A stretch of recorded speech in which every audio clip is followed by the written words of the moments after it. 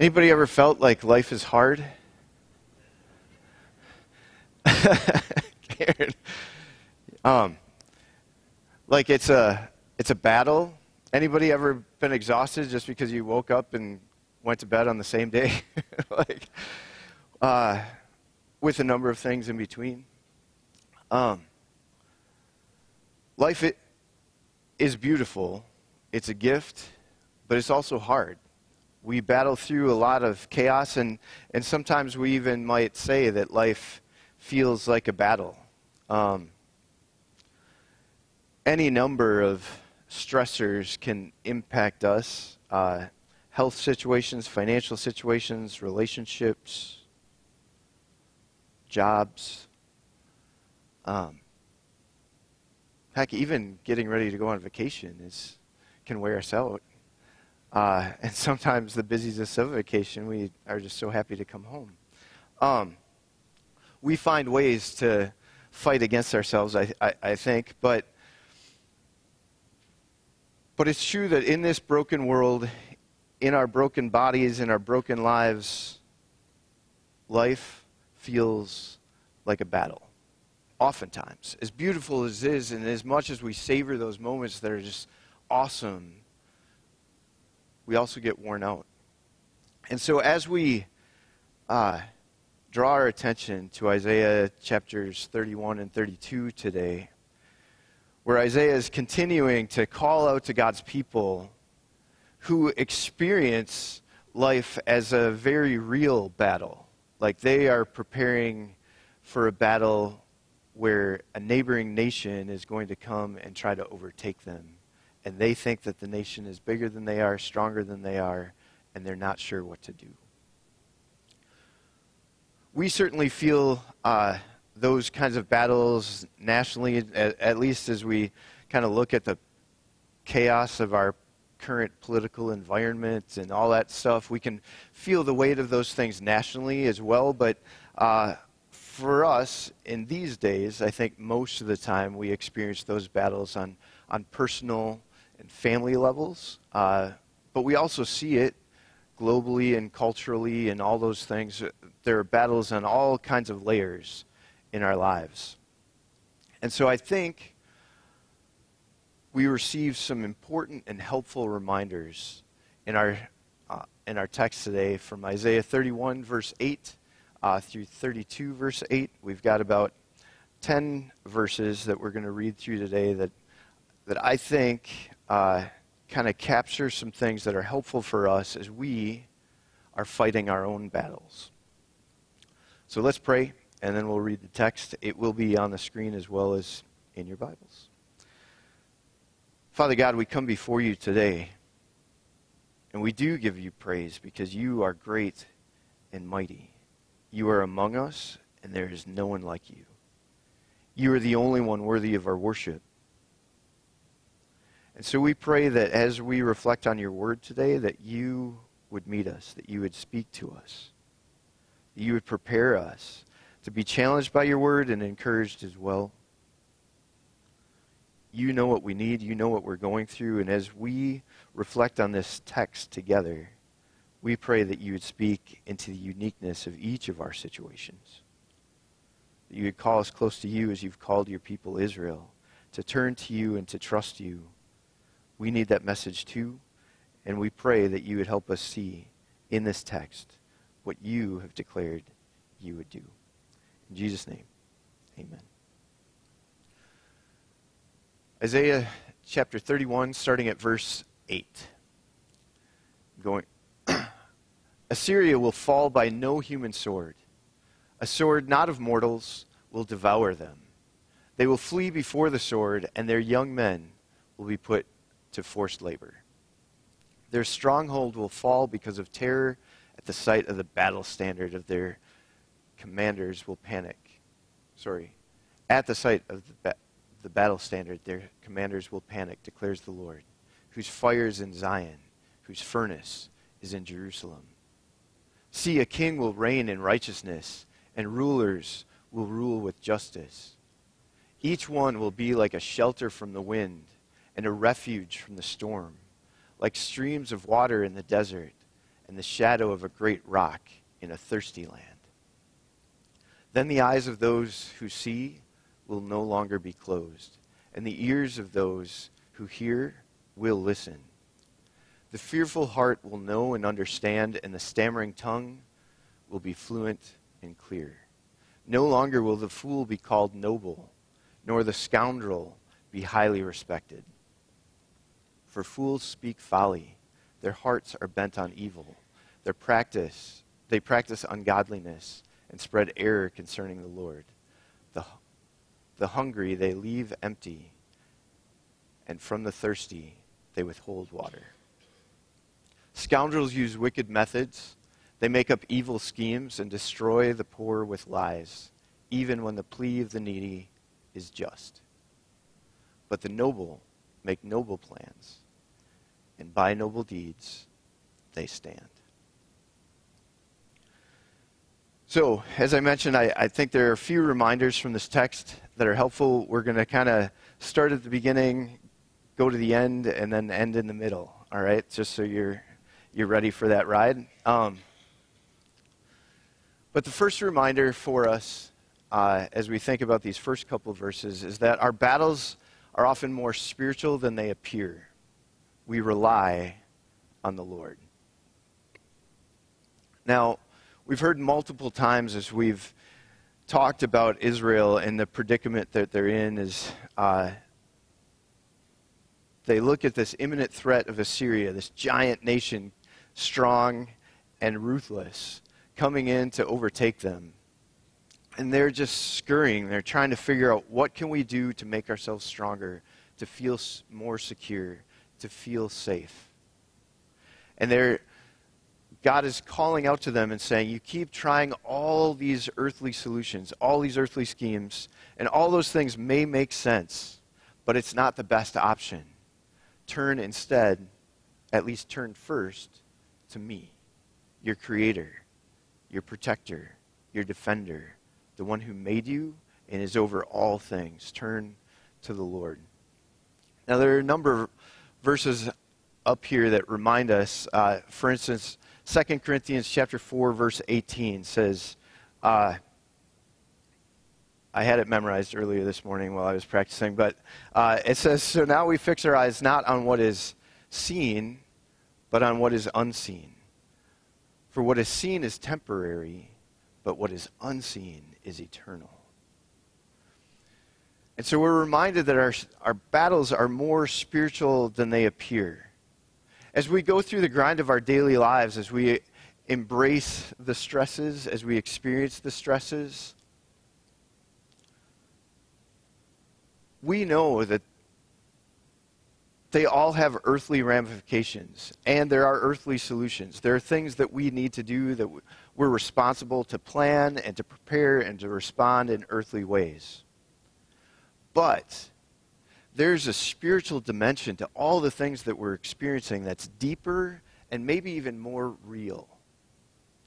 Just this morning, my day didn't start the way that I intended it to, and Aaron Spina's didn't either. And we got together to pray for the services this morning, and we were just like, and I felt myself starting to scheme.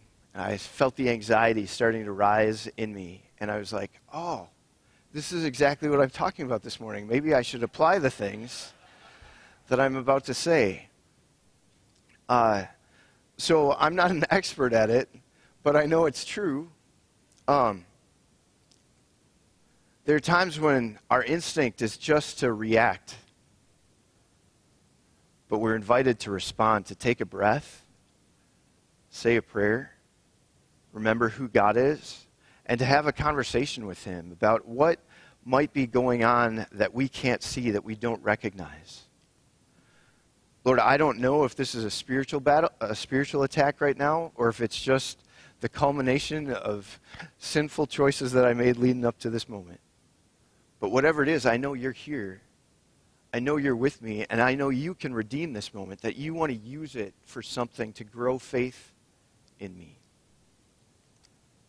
Maybe there's something you need me to learn, and this conflict is drawing my attention to it.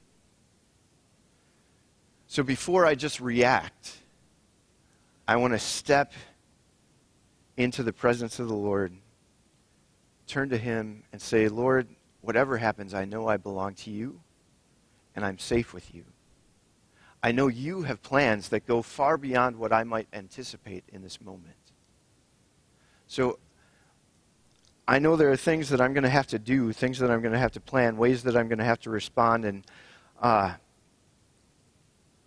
but I want to do those things as you guide me. I want to do those things not in anxious reaction, but in confident submission to who you are and how you've called me to live. In addition to these verses, there are a couple others that came to mind after I made the slide and had the bulletin printed. But, 1 Peter chapter 5, verses 8 and 9 remind us that our enemy, the devil, is prowling around looking for someone to devour. And in our exhaustion from the earthly battles that we fight, when we're tired, we're facing conflict, we're stressed at work, we're just stressed in life. Whatever it is, it weakens us, and it narrows our focus. As we get more stressed and more worn out, we get more reactive. And it becomes increasingly important for us to step back, breathe, and remind ourselves of whose we are, that God really is with us and he's at work, to remind ourselves of the truth of who he is and who we are in relationship with him, so that we can respond as his people and not just in earthly scheming. Because in these first verses, God declares that the enemy his people are afraid of will be defeated. And he makes it very clear that what will defeat them is not human swords, but his very power and intervention. And so as we face all these real earthly battles, obviously when Assyria comes, it's going to cost people their livelihood. It's going to be painful. Our earthly lives are real and they have significance. But there's a spiritual dimension to everything that we experience that calls for our attention. And God says, whatever you're going through, call to me. Rely on me. Turn to me, because I am your source of strength. And I know exactly how to handle the battle that you're facing in this moment.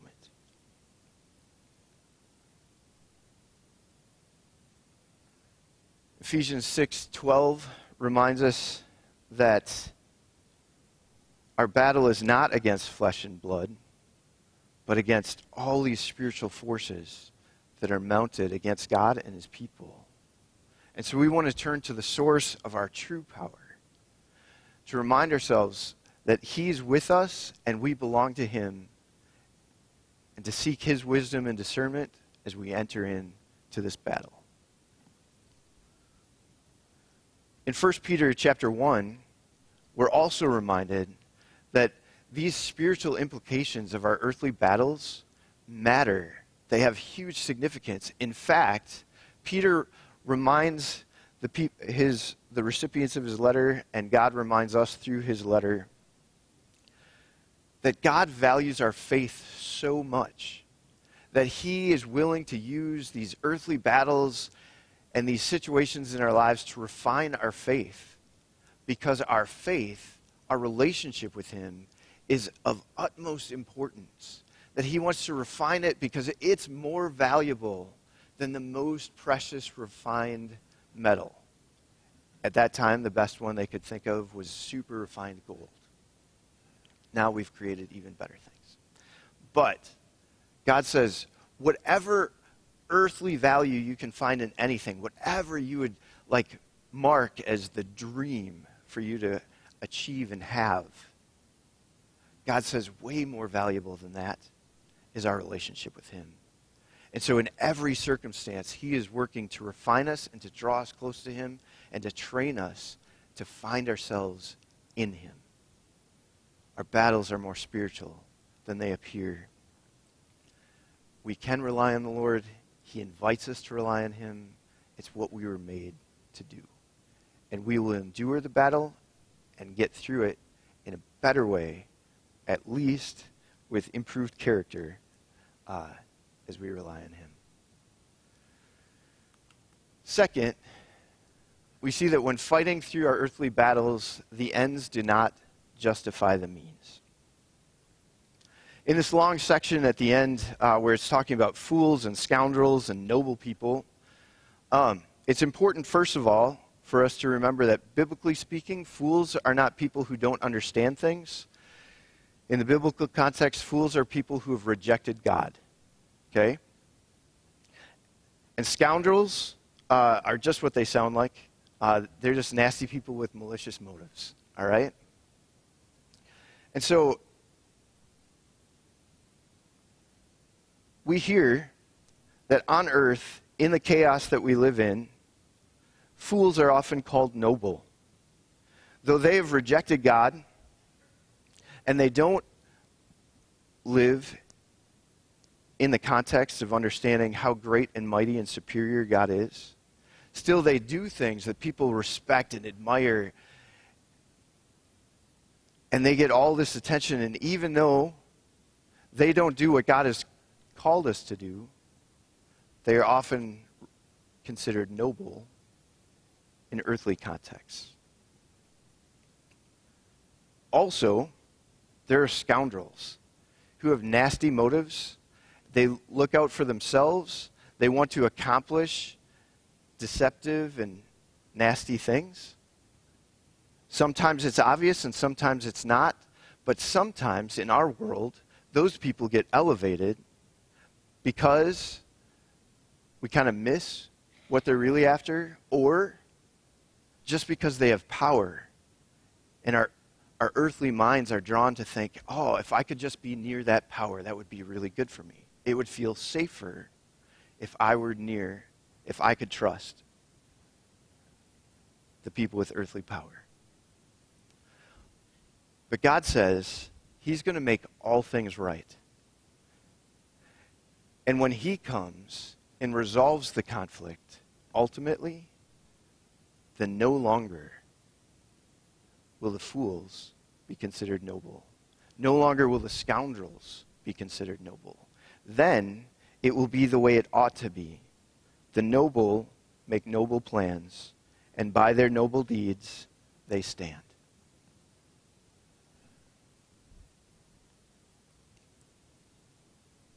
In our instinctive reaction to our battles, we are drawn to the sense of security and safety. We just look to whatever will help us feel better as quickly as possible. It takes great discipline to separate ourselves from that. It's just instinctive. It's built into our old nature. Our bodies know that's the way things happen on earth. And it takes us accessing our spirit and our identity in Christ in order to find a new way. And so it's important for us to remember that as God's people, the ends do not justify the means. If we use poor, deceptive, evil schemes on earth in order to accomplish good for ourselves, or even good that we think will come to the body of Christ, we want to use these earthly schemes for a great godly good. Sometimes we believe it's possible. But God reminds us that the ends do not justify the means. He calls us to trust in him and to follow his way. In Titus chapter 2, verses... Titus, there it is. You'd think I could just read the name, but I'm very compartmentalized. It's hard for me to talk and do something else at the same time. Titus chapter 2, verses 11 through 14. Paul writes, "For the grace of God has appeared that offers salvation to all people, it teaches us to say no to ungodliness and worldly passions, and to live self-controlled, upright, and godly lives in this present age, while we wait for the blessed hope, the appearing of the glory of our great God and Savior, Jesus Christ. You see, the gospel and the grace of God are so powerful that they don't just reassure us when things go bad. It's not just when we recognize our sin that we turn to God and experience grace, but God is actually, by his grace, making us strong as his people. Because he loves us so deeply and we know that we don't deserve it, we find this incredible security in our relationship with him. And when we recognize how deep his love is for us and the extent he's gone to rescue us, we feel really secure. And as we practice that again and again, like we know it, and it doesn't change. It's not like it gets more strong in truth as we live, but as we practice that again and again, as we go to the Lord and confess our sin and experience the blessing of his forgiveness and his grace and his mercy again, when we experience that happening again and again, that it's really always true, then it really does increase the way we experience that truth and the depth of experience that we have in our relationship with God. For the grace of God has appeared that offers salvation to all people, and it teaches us to say no to ungodliness. Because when we turn to the Lord and rely on him, when we see what he has done for us and what he wants to do in and through us still, then we can let go of the scheming of the world and those quick human reactions, because we know in him we're safe and he will take care of us. And we may not know how it's not like our faith suddenly becomes perfect in each of those moments. And we just know, oh, I don't have to be stressed about any of this stuff anymore. But we get to go before the Lord and say, Lord, I know you said I don't have to be anxious about anything because you're that awesome. But you know that I feel all this anxiety in me because I don't know how this is going to play out. But I know that in you I'm safe and secure. You are enough for me. I know that however this plays out, even if it's really hard, even if it doesn't get solved in a way that feels peaceful to me, I know you will ultimately bring me safely into your kingdom. But I know that even now, in the midst of this battle, as chaotic as it is, as hard as it is, as exhausting as it is, as defeated as I might feel, I know you are with me every step of the way. Help that be enough for me. And help me be aware of what you're doing so that I can trust you even more. God's grace teaches us to say no to ungodliness because it's so good to be in the presence of the Lord who loves us and saves us. So when fighting our earthly battles, the ends do not justify the means. There's grace for us when we react and make poor choices. But it's important for us to recognize, as God's people, he wants more for us. He wants to give us all of himself. He wants to change the situation. And he can do that when we turn to him, repent of our sin, acknowledge our instincts, say, Lord, I didn't even catch it. I started to do that thing that I always do, and you know it. But I just thank you that I didn't go all the way with it this time. Thanks for helping me recognize it and turn to you. It's not always easy to turn to you, Lord, and I don't know why, because you always greet me with love and grace. But I thank you for drawing my attention to you, and just help me be strong, because I don't feel any stronger right now. But I know you have the strength I need.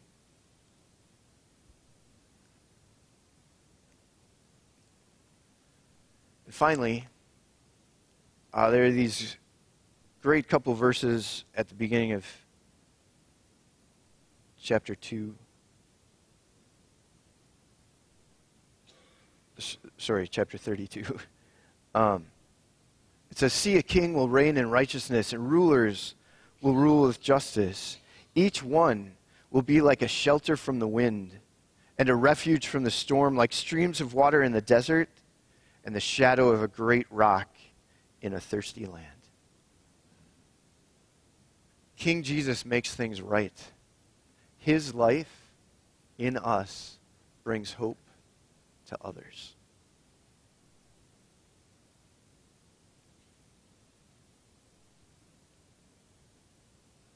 As we fight our battle, and let's be honest, it's usually multiple battles on multiple levels at all times, right? It's just that in moments we feel peace and rest from them.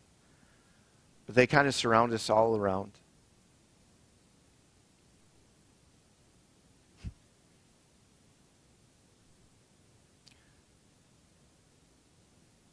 Sorry, I'm wrestling with whether I should interrupt myself to say other things.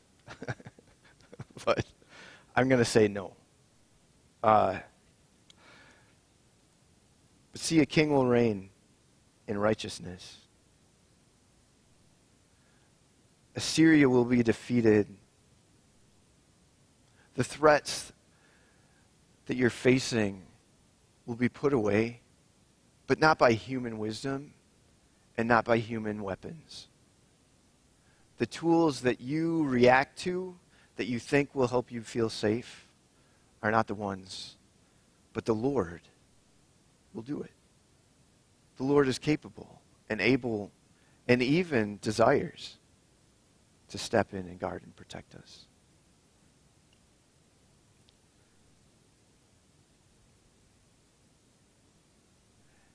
As Isaiah calls to his people, and this passage just has hints of that messianic hope that Jesus is coming. But on this side of history, we can look back and know that Jesus is this king who came to make all things right. He will reign in righteousness, and he reigns even now.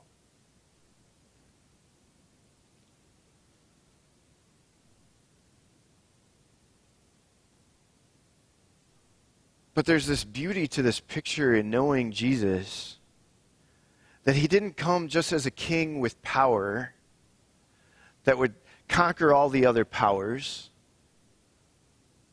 but he came as a humble servant. King, no less. But he came as a humble servant. He comes as a king not that just demands that we give assent to him and submit to him, though he invites us to do those things because it's better for us. But he actually came and entered our lives as we experience it. He experienced the battle. Hebrews tells us he was tempted in every way that we are. But he was without sin. We can trust him. He knows how to do this. And so he comes as a king who doesn't just demand that we trust him more than the other kings, though he does. Like, that's what we get to do, because he is greater and stronger than the other kings. But he enters into our experience and comes right alongside us and says, you can walk with me through this because I'll be with you through all of it. He doesn't just come to assert his power. He comes to come alongside us and give us strength and encouragement along the way. He came to be with us. So our calling as we wrestle through our battles isn't just to make sure we do it right, that we do it for him, that we do it with purpose. But instead, he invites us to enter into our battles with him, acknowledging that he goes with us right by our side, and that he knows when it's time for him to stand in front and defend us, when it's just time for him to walk alongside us and encourage us, and when he needs to be behind us and just kind of like, yeah, you can keep going. And the beauty of it is that he has the ability to do all those things all the time. King Jesus comes and makes things right. But he's not just a king that demands that we submit to him more than the other ones. He's a king that comes right alongside us and goes through the battle with us. He doesn't just arm us so that we can fight the battle. He arms us and says, I am your armor. I am your strength. Rely on me. I'm with you. And as we trust in him, we receive peace that transcends understanding. It doesn't make sense to people who only know how things work on earth. We can experience peace even before the battle is resolved because we know who we belong to and that he is fighting our battles with us. And not only is he fighting our battles, but he's already won the war. We're just waiting for that to be realized, for the time that we live in to match the time where it's already accomplished. But we know he already took care of all of it. And when we experience that, and we go through our battles with the Lord,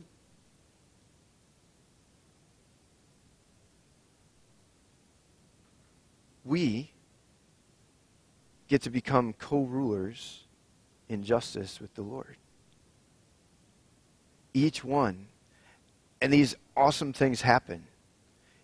Each of God's people, partnered with him, finding themselves in him, will be like a shelter from the wind, a refuge from the storm, like streams of water in the desert, in the shadow of a great rock in a thirsty land.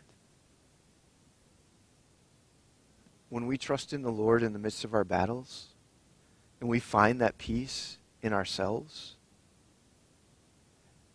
and we interact with other people around us in our circles of influence, they find peace in their storm too.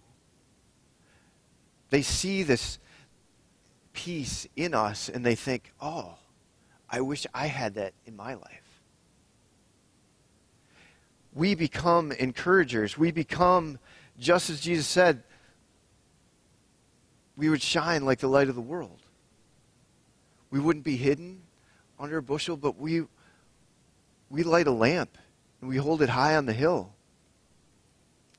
And we don't even have to work that hard to do that sometimes. It's a battle always, yes. But when we rely on the Lord, when we turn to the Lord in the midst of our battles and allow him to walk with us through it, we follow it where he leads, and we implement the things that he has called us to, we experience peace in our relationship with God and peace in the midst of our battle, whether it feels won and resolved or not. And when we do that, and we talk to other people about what we're experiencing, and the fact that we turn to prayer before we turn to our lender. We might still need to go to the lender, but we had wisdom in knowing that God led us to that solution. Okay? Like, I don't know, that was just a random thing, but a practical piece. That's all that means, just in case it didn't make sense in the sinews of my brain to yours. Whatever practical solutions there are, we know that they are not ultimately the answer. The answer is that we turn to the Lord and we trust him and he guides us and we follow where he leads. And when we do that, we get to live as his witnesses, as his ambassadors, representing him to other people, saying, I know the one who can rescue you in your battle. And as people experience, just get a hint of that peace that we have, they're like, oh, I want that. I need that. I need that kind of wisdom and discernment in my life. I need a shelter from the wind and a refuge from the storm. And then we get to sit down and say, well, it's not that I'm smarter. It's just that I know the one who's in charge of all things. And I know he loves you too.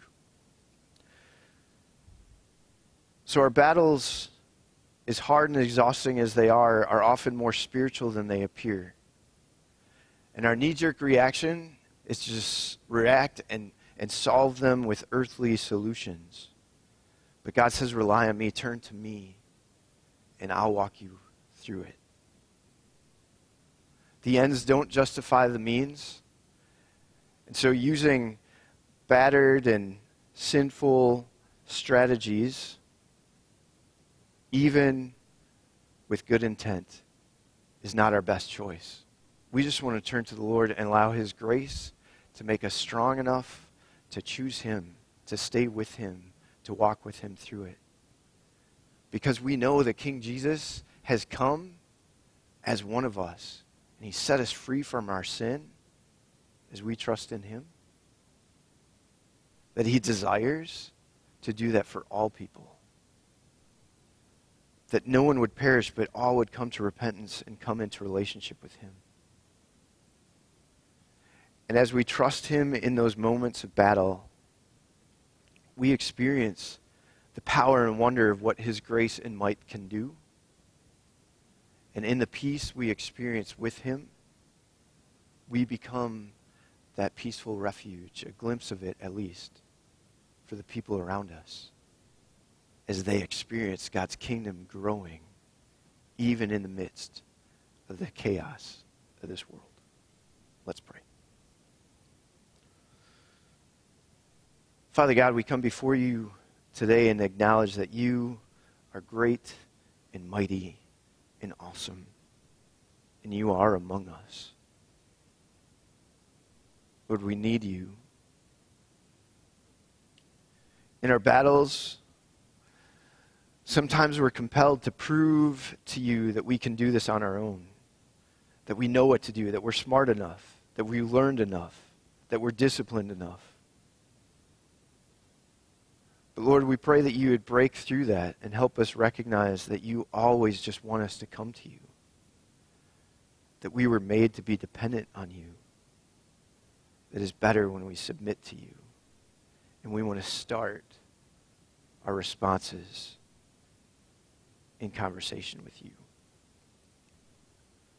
Lord, we pray that you would speak to us through the truth of your word. We pray that you would minister to us in the chaos of our situations. Some of us are here today with heavy burdens. We feel like any moment the weight of all of them might crush us, and we don't know. But Lord, help us see you at work in the midst of it.